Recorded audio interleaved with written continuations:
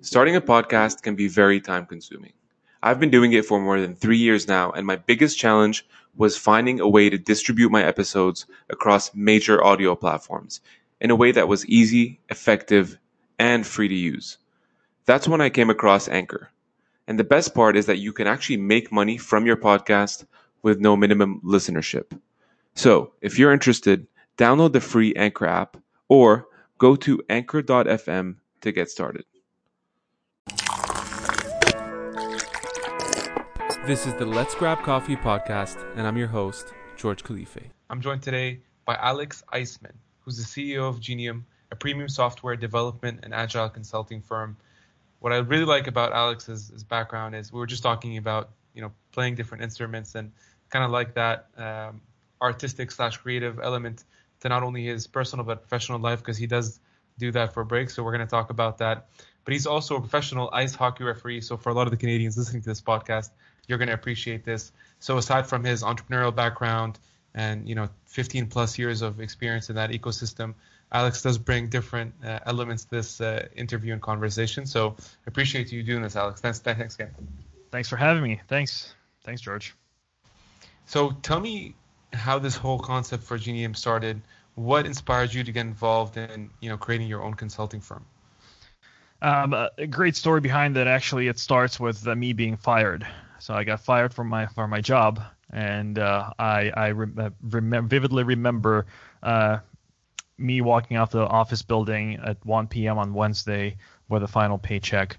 Gladly, it was not something that my fault. The company was shrinking down because they've lost 2 large clients, and I kind of knew it's coming. I didn't want to believe in it, but I saw a few guys being laid off ahead of me, and I was right there on the street not knowing what to do. So that's how the idea of working for myself started. And at that point, I was doing a fairly large amount of games here in the United States as a referee, because when I moved over here, I had to start from the ground up. I started with doing kids and everything, and I've been doing hockey for 17 years, and majority of my time as a professional hockey referee back in Russia. I was born and raised in Moscow, and I worked all the way up to professional level, the top professional level. When I moved here, nobody knew me, and I had to pretty much start from the beginning. But I moved here as a software engineer, and that's why it was a tremendous shift. So I was on the street, not knowing what to do, and I called my friend who got laid off 2 months. He didn't get laid off. He actually quit himself because he knew it was coming. So he quit himself, and I knew he started doing some sort of consultancy, not even a consultancy, but he would start working remotely. At that time, it was early, 2012, around that time. So I called him up and said, "Hey, what are you doing? Can you tell me? Let's just have a coffee." And we grabbed the coffee, and he pretty much told me, "Look, I was tired of the stress and clients and whatnot, and I went on my own. I started emailing people on Craigslist. Here's my portfolio, and he was a Ruby on Rails engineer. His name is Kevin, amazing guy.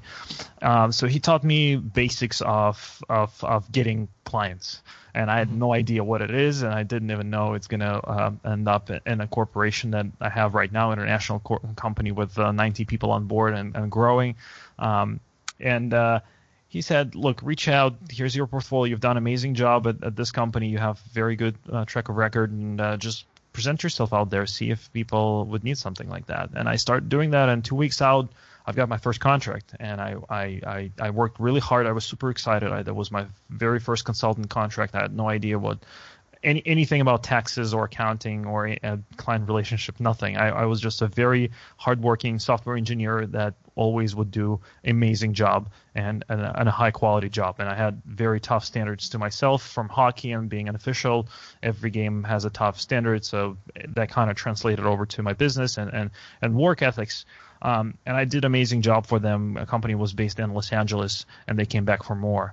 And they started referring me over to other people, and people started asking for Android engineers, because I was an iOS engineer, and I had to hire people, and that's how I grew into a larger consulting company here in the United States.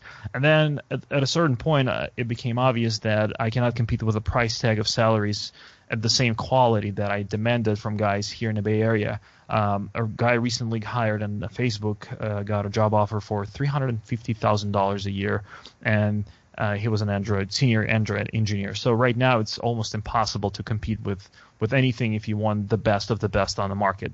And my quality standards were quite high, and I had that gap. And clients were asking for hiring more people and more long term. So that kind of the feedback from my clients, and not the ability not to hire super high talented guys and retain them to work with me here in the United States at a reasonable price tag, drove the decision to start looking elsewhere. And I've applied my scientific approach to test out other locations. So I went ahead and test out different countries. I did go to Mexico, Brazil. I've tried India. I've tried China. I've tried Philippines. I've tried all those major locations with small projects and see how mentality works. And I kind of knew the Slavic mentality already at the time, so I was not considering that at the time. At some point of time, actually, obviously the last one was Argentina, because I stopped and picked Argentina. Made a lot of sense. Ever since I started working with them, and I hired 2 engineers out of Argentina, and it grew over time, and has actually majority of our employees are in Buenos Aires right now. And I've got great quality, good personalities, outgoing personalities. They were very friendly. They wanted to help. They are very well educated, a very good level of English. And they're extroverts, majority of them, even though they're introverts are more extroverts by nature. They love to communicate, and it's important for people who are basically remote to have a very good communication skills, and they have it. They have it all in one package. And the time that it's the fact that it's just 1 hour difference with New York time zone wise makes it an ideal fit for companies that need a higher quality. It's not the cheapest location around the world, but in terms of quality and price, where quality meets the price, at that time it was a good mix of my quality standards, because I couldn't find that here for me at the reasonable price, and time zone communication and the price tag. So I started offering that to clients. They tried a few projects. They were super happy about it, and they started asking for more and more. And what exactly are you consulting on? Just kind of like this. Sure. So Genium does software basically for companies. So a company would come in and say, hey, we need a mobile app, and we have amazing mobile app developers, or we can build a team of mobile app developers that can go in, take requirements, and execute them and deliver it at a high quality with some cybersecurity aspect. A lot of the clients that are working with us require additional cybersecurity policies, and we have that in our company, and that's how we're able to bring on board amazing guys that either right next to the banking industry or biometric industry. They're handling a lot of personal data and things that are in need of certain protections. And my background is cybersecurity. That's my education. Software engineering, mathematician, and cybersecurity is my kind of field of focus. And I was able to find very good people who are good at building software and building it in the right way. In the right way, I mean good architecture, good testing skills, and a certain right deployment process and security around all those aspects. Pretty much a checklist. So we do custom projects for mobile, web, servers, APIs, integrations, and we also have a model of a team extension where we augment stuff and we hire full-time guys through us in our locations for our clients. And it's long-term. Basically, you're extending your own team and guys work for you through us full-time.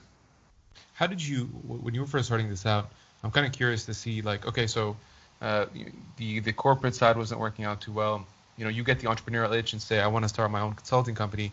You look out in the market, you probably saw, as there are today, several consulting firms that kind of have the same offering. So I'm just curious, what was the mindset then to say, you know what, I'm going to build something that's not only better, but that's more unique, and here's what I'm going to do to market it differently? Right. It's a great question, and I'd be honest with you, I didn't come up with that approach in the beginning because first and foremost, I was an engineer, and it all came down from me being very picky about quality standards and the quality the high quality code that I would produce myself as an engineer, and I would demand the same from people that I would hire, and that's how the niche grew, because as I started my consultancy, people realized that, hey, Alex is very good at building mobile apps, and not only mobile apps, but he understands cybersecurity and encryptions and all that stuff. And I got clients that are interested in it, and they appreciate my skill set and the quality standards.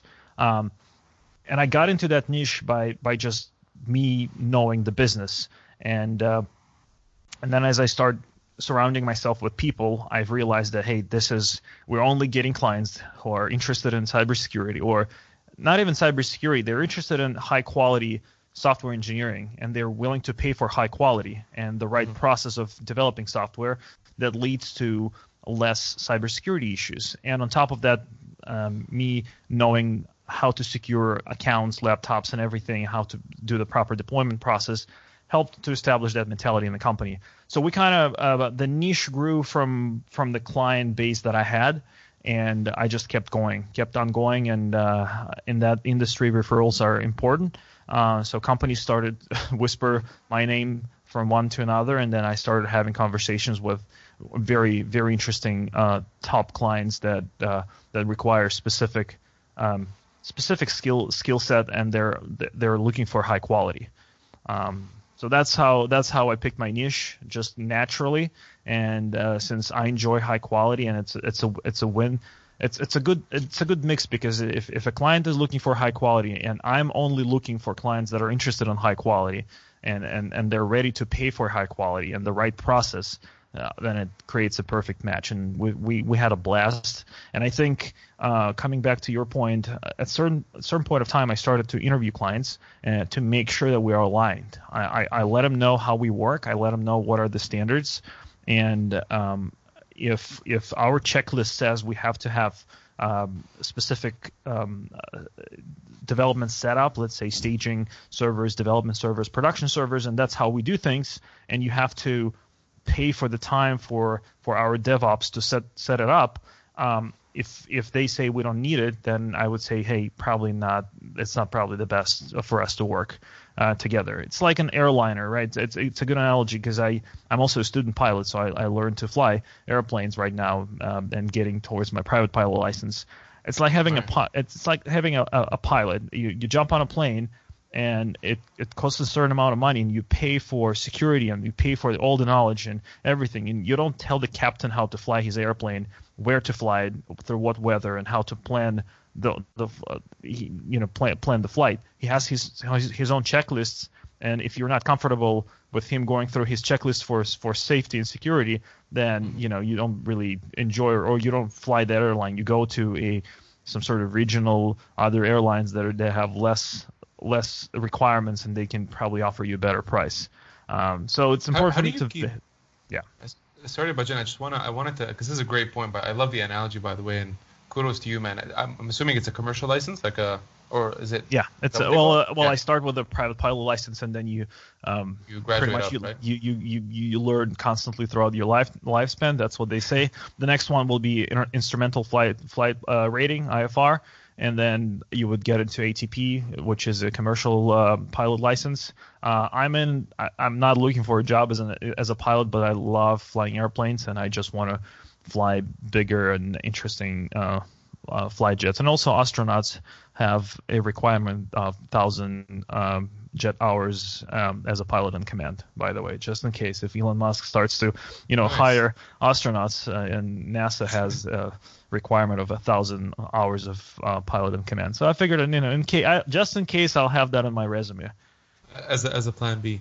But I think what's interesting about that sort of plane analogy is, and I think you'll resonate with this, being on the engineer side, and I co-founded actually an app, and I would have this kind of dilemma with my co-founders. Both of them were technical.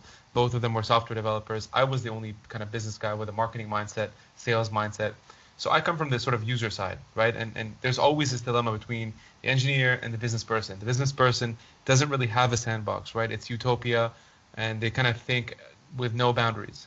They relay that message to the engineers. The engineers come back saying, listen, with what we have, the resources, the sort of cost structure, the budget, this is what we'll be able to output within this sort of time frame. If you want XYZ, which you're talking about, it's going to require, these different variables that are going to be incurred. So I'm kind of curious. You pointed out, the passengers don't really get involved. The pilot knows a checklist, and they'll get you from point A to B. But during point A to B, there's a lot of turbulence, right? The sort of flight could get choppy, and some people might be delayed for their next flight or for the destination. When those challenges or problems arise, how do you still communicate that vision to the client without necessarily losing them along the process? But it's all about education, and when we engage, typically the first month of work is pure planning. So we do planning and we account for as many of those issues as possible. Our goal, if we're talking about a custom project, if we need to build something from the ground up, we have to create a good plan and we have to set certain deliverables. And typically, the way it works, you basically rent a team. So we compose a team and you rent a certain number of hours for the team. And team says, okay, what you want to build probably is going to take about 5 months to build. And you basically rent that team. And there's a project manager that keeps it accountable. So it's basically you hiring a team to execute on whatever you need. And if you want to pivot or you want to release less features or you want to add certain things, it allows you to use agile methodology and pivot if you want to do something. Our goal is to deliver, and my personal preference is deliver the first version as soon as possible so you can start getting feedback from users and then plan again and execute. But to answer your question at a high level, we have specific checklists coming from airline industry, right? So we have checklists for issues. If something comes up, there's a checklist that you pretty much open up and you go one by one. Who should be notified? What is the resolution? Who should be on? And what is the best way to resolve that issue or prevent that from happening? And typically, when an issue comes up like that, we follow the process. We figure out what happened, how to eliminate that moving forward. And in our main project planning checklist, there is another item to address or account for something that already happened, and we figured it out. So we learn from the mistake, or not even a mistake. Sometimes it could be a hold up or something that came up, and we have to figure things out on the go. And we account for that for the next project, and over time it creates less and less issues because we've seen it all, we've accounted for it all, and we require for our clients to have some sort of technical role on their side, a CTO or a technical business person who can understand the specific business requirements and translate them into technical ones and foresee those things as well. Because we're very good executors, but there has to be a technical person on the business side to lead the development. Yeah, it's almost like a liaison. I mean, I worked for a fintech startup, kind of similar to what you're saying. We always had a project manager who would be the liaison between the client and obviously our firm. We provide the solution, but when there's hiccups, obviously we go through resolutions and we're communicating that back and forth because not everybody on the business side can understand all these technical nuances, right? One of the things I wanted to actually ask, which is kind of interesting, a buddy of mine in Toronto runs a very big consulting firm, a firm that has amassed a lot of success in a relatively short amount of time. And I think one of the issues and he was very open about this and kind of opened up about the vulnerabilities around this, is the fact that he, on the positive side, he was able to grow really quickly. The challenge with that is he also grew the company in different offices in different regions of the world. And so I think at a certain point, establishing a similar work culture in these different offices was more challenging than I think he had anticipated originally.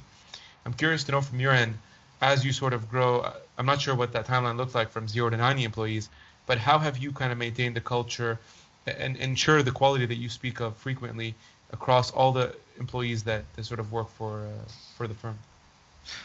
Great question. So I believe that HR and hiring process is one of the most important processes after sales in the company. So the first and foremost, you take care of sales, and once sales is set up, you take care of hiring. Sometimes hiring, for me, hiring came even before sales because I had to hire very smart sales and account management people that would execute and deliver properly. So my mentality is we hire very smart people, not to tell them what to do. And we go in and we hire extremely smart people. And once you pass your fourth employee, then you delegate hiring to them, meaning the hiring interviews. So you don't get involved because the only thing you need to do is to find 4 like-minded people who are smart, and that's the toughest thing to do. So I would do a lot of interviews myself. I would do technical interviews, the HR interviews, and then sometimes I would even ask my mentors to talk to a particular person and just figure out who he is, not even from the technical point of view, but are you a good human being? And in our company, being a good human being sometimes outweighs the top performers. There are specific. I've learned that from military trainings, not personally, but I was reading on special ops trainings and how they hire people and how they combine teams together, and they prefer not to have top performance and with poor soft skills or average soft skills. They would prefer top soft skills and good personality over top performer. So average person, average skill set, but very good personality, and that blends well with the team. And then when the team feels very comfortable, then the whole process moves much faster, and they feel more comfortable executing on tough tasks. So I've learned how to combine different things and mindsets, and that's what I've looked for when I've hired first 4 or 5 people, and then I started just delegate, and I've wrote down process docs and instructions on what we're looking for, what are the values, what is the interview process, how do we get the person to open up and talk about his vulnerabilities or where he's most effective or how he would handle himself in critical situations. If his colleague is not performing well, would he stand him up in front of his manager, or would he offer his support and see if he can help to figure things out? Little things like that, and then the company starts to grow because they hire like-minded people like themselves. And of course there are some adjustments, and sometimes we have to let people go, but overall, as long as they mean well and they're smart, and we're not all stupid, we can look through resumes, we check the references, we do background checks, and we do technical interviews, so we can put a certain number on the scale from 1 to 10 whether a person is good or not at specific things. And then I let it go, and company starts to grow itself because I hired smart people and I entrusted them with the process, and they made it only better and get better decisions even than I could make. How do you define work culture right now at Genium? Like, if you were to describe it, let's say in one word, what would you use? Collaborative and challenging, I would say. We're still growing. We're about 90 people, 85, 90. Altogether, and it's not a huge company for different measures, and there are certain challenges related to the growth, but we've nailed down the hiring process and organizational process, and we're great at it now. Also, what helps me to scale and eliminate that problem comes from my COO. He pushes back on scaling. So he says, "Look, Alex," and that's a great example of a smart hire. So I've hired a person who adheres to my quality standards.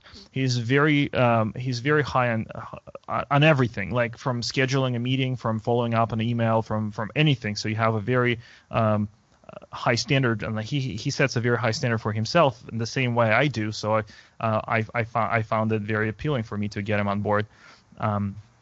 So he says, if you want to maintain the same quality, we should scale smart and pick and choose the clients that we work with and make sure that they're happy and they're ideal client for us, so we can go all in and help them. So we don't have to think about anything else except for performing extremely well and doing an amazing job. So we right now have a privilege of pushing back and actually picking and choosing companies that we want to work with, and we would rather grow slow long term, but we enjoy the process and we can go all in without and being secure that we're not going to get tripped over or some stupid questions about, look, where did you spend 5 or 8 hours of your time? Because guys are truly very good people. They go all in to help, And if they spend 5 or 8 hours on helping their company to grow, it means they're not greedy. They just, work extra hours to help somebody's business to grow. And we get amazing feedback from our clients, and they love working with our guys, just because the personalities that we're hiring are good personalities. They're good people first. One of the things that I think would be challenging, just kind of thinking about starting a more services-based firm, is obviously cash flow, right? For you, cash flow is king, and I'm assuming that you're primarily bootstrapped. I might be wrong on this, but in a services firm, typically, especially if it's IT consulting or tech consulting, your revenue is obviously every single client, and getting that next client and filling the pipeline is what keeps this whole thing afloat. I'm kind of curious from your perspective, if you haven't raised any money, how do you view that sort of pipeline and just keeping it kind of going without having a massive churn from the clients you're already working on? Great question. So I've invested my own money into the company. I've definitely did a lot of work myself, and less of time and money into the company. We haven't raised any money yet. We might be planning on doing it, and I'm a big fan of raising money at the specific time where we have everything set up for a massive growth. And you only raise when you need to grow. I don't want to raise for any initial stuff that I can do myself. In terms of cash flow, we're great because we work with amazing clients that need high quality engineers, and they're willing to pay for it. Since we have two models, one is custom projects and the other one is team extension.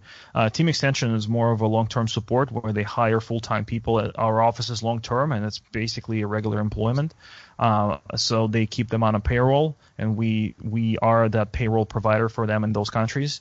And for us, it's a great opportunity to retain long-term clients and long-term talents. And occasionally those clients come back for custom projects where they need a SWAT team that can jump in and bootstrap a specific app or a proof of concept. And we usually take a separate team to do that. And then if a project goes into the main product, then it all transitions into their team extension, and they hire more of that team extension to support that feature and a product, and that's how we grow over time. And we have amazing sales department and lead generation department that now seeks out to companies that we're really interested in, and not everybody. So we're not really blasting emails to everybody. We really pick and choose who we want to work with, and it's a really short list of, let's say, 5 to 10 companies a month.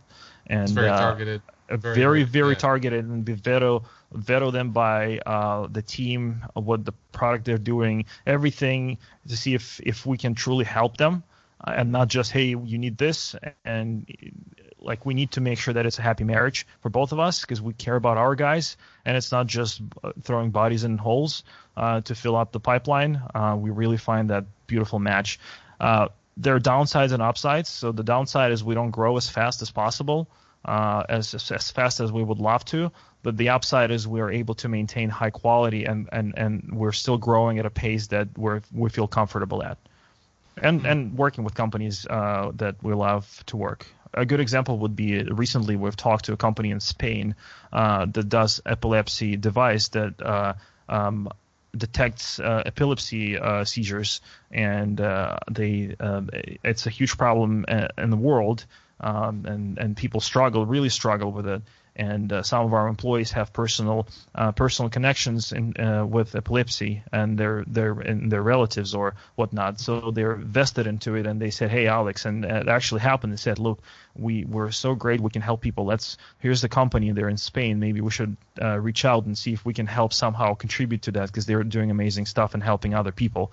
And that's how we select companies that we want to help. And I've reached out to them. We had great conversation with CEO, and actually flying to Spain in a couple of months to chat further and see how we can help them. Yeah, I think well, that's very interesting just to kind of hear the model, because I think that, and it actually answers a bit of my question leading to this was, I think you answered a bit of the scaling issue that I think most consulting companies will come across. But the one thing I was kind of wondering from your point of view is, what if you get, let's say, 10 clients next month, and it's 5 clients more than what you're typically used to or what your staff can even tolerate? I think there's always that kind of burnout level that a lot of the consulting firms reach. Have you ever reached it? And if so, what do you do in that case? Like, how do you? Because it's always to your point, it's a marriage, right? It's a marriage between getting the right clients, but also enough clients to sustain, whatever cash flow Right. it is for your point, but also have enough staff to meet the needs of these clients and Absolutely. projects. Well, you prioritize. So you literally sit down, prioritize who you should tackle first, and who resonates. If it boils down and everything is equal, we'll look at our core values, which are all around human beings and helping people, and we just select companies that are in line with our internal culture, and that's what it says in our internal documents and policies, and that's how we would go about it. But we would prioritize, and we would be very honest about where we are right now.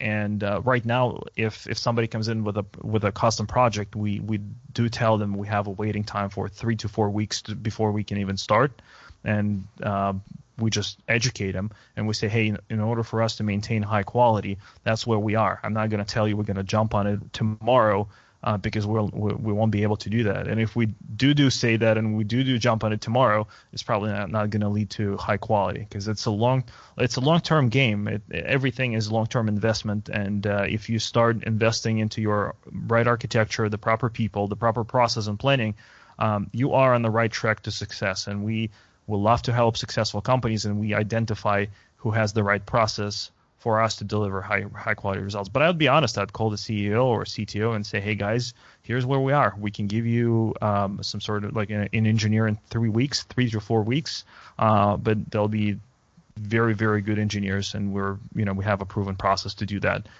If you want to talk to XYZ, a client of ours that successfully scaled to a team of 25 people and in cybersecurity space, and they're super happy, and they're expanding more, feel free, welcome to talk to them, and they'll be able to tell you that long term our plan and our execution plan works very well. And typically, if they're ready to wait, if they're ready to play a long term game, we are ideal match, and we'll go all in. We'll help them a lot, and they'll be very happy, and they'll have high quality and high cybersecurity all around the projects. And if you can share, so I know that you've mentioned cybersecurity a couple of times now. What are some other projects that companies, and I know obviously a lot of this would be confidential, but just kind of on a general scale, what are some of the trends that you're seeing in terms of companies coming to you looking for help on the tech side? What other trends are you seeing? The trend is obvious. Everybody are going mobile. There's specific trends with designs that we're working through right now in terms of usability. So it has to be a very simplistic usability case for users. I've seen some trends with one-hand operation. So if we design an application, our designers get a goal that a user should be able to use an app with one thumb. And holding it in one hand, and it should be very easy for him to do it. So from the UX point of view, that's where the trend is right now, and a lot of companies are missing out on it. From perspective of a lot of the companies just go mobile. They try to monetize their audience through mobile apps, and provide them with more information, more access, more control. Even if it's just a simple chat with support through a mobile app, that works now better with millennials. That nobody wants to call and be on hold for quite a while. They won't want to chat and get resolution right now. An instant gratification, I'd call it. A lot of companies are going mobile. That's what we see. And we have quite a few companies that do hardware in our pipeline, the ones that have established a business model with hardware, and they're all now taking it to mobile. Gotcha.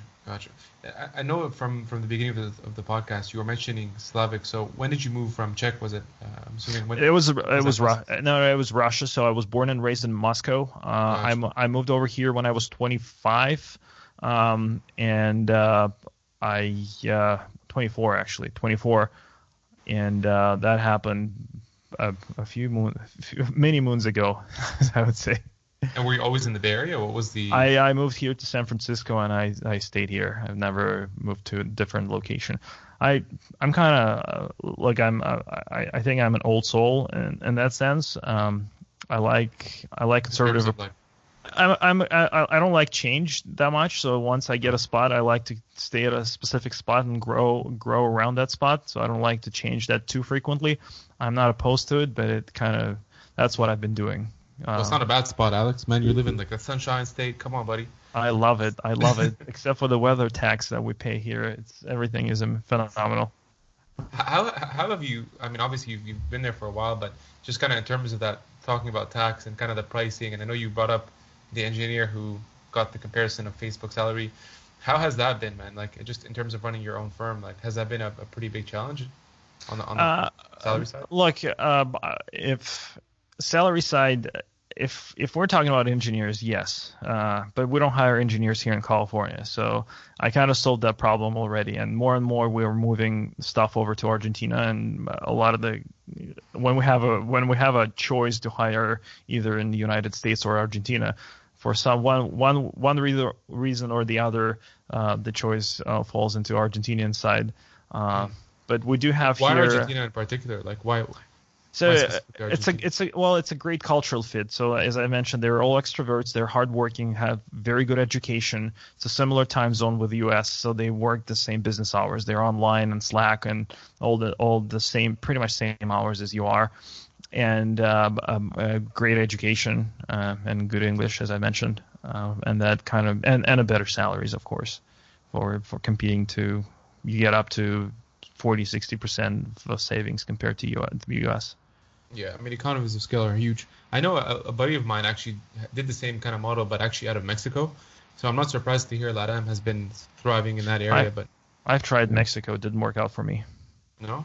How do you build that trust, man? I always think of that. Like, was it gradual for you? Do you make frequent visits? Like, how did you get to a point where you're comfortable hiring people offsite?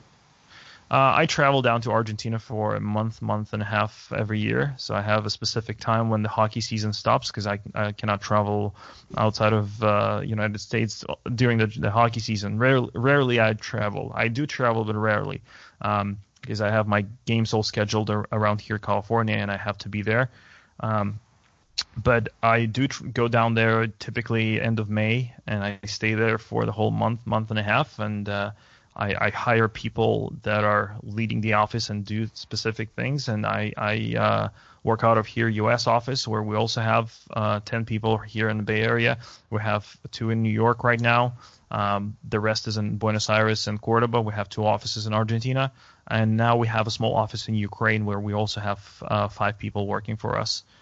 So we're starting to get into Ukrainian market for European Union because they have 1 hour difference with Spain and Great Britain and all the European Union countries, and they need a little closer time zone. So we've picked to choose to see if Ukraine would work for us. But look, I run the U.S. office, and we have people that run the Argentinian office, and gradually. And again, once you hire the first 4, you make sure to hire very smart ones and let them run. Let it just give them the right KPIs and talk about what your business needs to accomplish, and then let them figure it out. They smarter than you are, and they'll be thinking about this particular topic, what they're responsible for way much more time than you could possibly have, and they'll if you set the right KPIs and do it the right way, there is no limit for them to perform. I must ask too. I mean, I know you brought up the hockey thing, but where did this ever fit in the picture? And I'm assuming you do like a full-time schedule, so that's pretty crazy running your own business and doing this on the side. So how did this whole thing happen? So I've been a professional referee for the last 17 years. In fact, that was my full-time job in Russia up until I decided to get a second degree in computer science and mathematics because I saw a few officials got hurt and they just took a sabbatical or a few years off. Actually, one took 2 years off to recover after a very, very big hit on boards. And at that point, I thought that I need a backup plan. I need something. If something happens, I need to support my family and whatnot because I won't be able to do hockey throughout my whole life. So I went and got my second degree in computer science, mathematics, and cybersecurity. And I was already doing a little bit of programming before that, but I started focusing on that more and more. And the opportunity presented for me to move here and for an engineering job, and the salary was 3 times more than I was getting as an official. And it was sketchy times when you could get hit in just stop your career. It was a tough decision for me, but I took it and I moved over here to the U.S. to pursue the engineering career. But gradually over time, when American Hockey League expansion came over to California, I presented an opportunity to go to a training camp and got picked up by supervisors and signed a contract with American Hockey League and work here in California as a linesman for the American Hockey League. That's very cool, man. I mean, how do you stay balanced running the business, doing the hockey thing on the side? I know you play instruments. Like, how does that all work together? Two things. If it goes down to essentials, two things. One is your schedule. So I'm a constant student of my own calendar. I look at my calendar and see where I need to be and what I need to do. So on game days, I don't work. So typically game days are all blocked out because I have a specific routine to go through from the morning, starting from my meal, which is the same for the last 17 years. Everything is scheduled right before the game up until the puck drops. I have exact schedule for the last 17 years. I pretty much do the same routine every game day. So every game day is a Groundhog Day for me. That helps with consistency and high quality for me on the ice and making less mistakes and being more focused on the game. So that and basically so calendar first, and then delegation. So once you hire the right people, you learn how to delegate properly. If you're trying to do work yourself, you're not productive. In terms because your job is to find the right people to do the work and set the right goals and KPIs. So more and more, and I'm at the point right now where I'm able to do flight training and I am able to play instruments just because I'm a student of my calendar. I don't watch stupid YouTube videos or anything. So rather I would learn something new, or I would learn something about aviation or how to play or orchestrate. And over time, look, you really and typically, honestly, if everybody who's listening right now ask themselves how many hours they're truly very productive a day, and a lot of them will self-evaluate and they can say, hey, probably 3 to 4 hours. So I can get a lot of work done in about 3 hours, and I typically split them up into different sessions. So I would go all in and do a lot of work in hour and a half. Then I'll take a break and I'll do another work for an hour and a half, and that's it. I might take a few other calls during the day, but in front of a computer, it'll be 3 hours, and they'll be super focused. I'll get through a lot of stuff, and it's all scheduled. Right now, I have appointments, I have calendar, and I have my workout at the evening, and everything is scheduled up until that time. Sticking to the schedule. Well, speaking of sticking to schedule, I want to make sure that we give you enough time to get back to your day, man.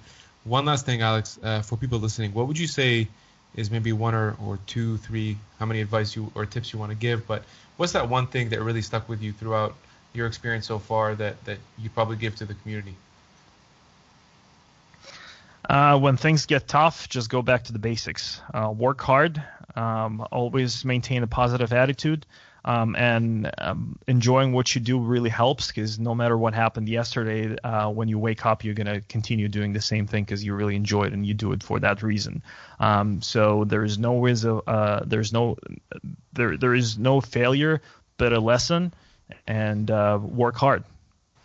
I love it, man. Back to the basics, baby. Appreciate you, Alex. Thanks again for the time, man. It's good. It's the first time we actually chat, so I'm glad of that. And if you're ever in Chicago, I know you're in the Bay Area, but if you ever miss the snow or the windy city, let me know, man. Absolutely. Thank you so much, George, and thanks for having me. If you found this podcast useful, make sure to share it out with your community. And if you haven't already done so, subscribe to the podcast, and I'll see you next time.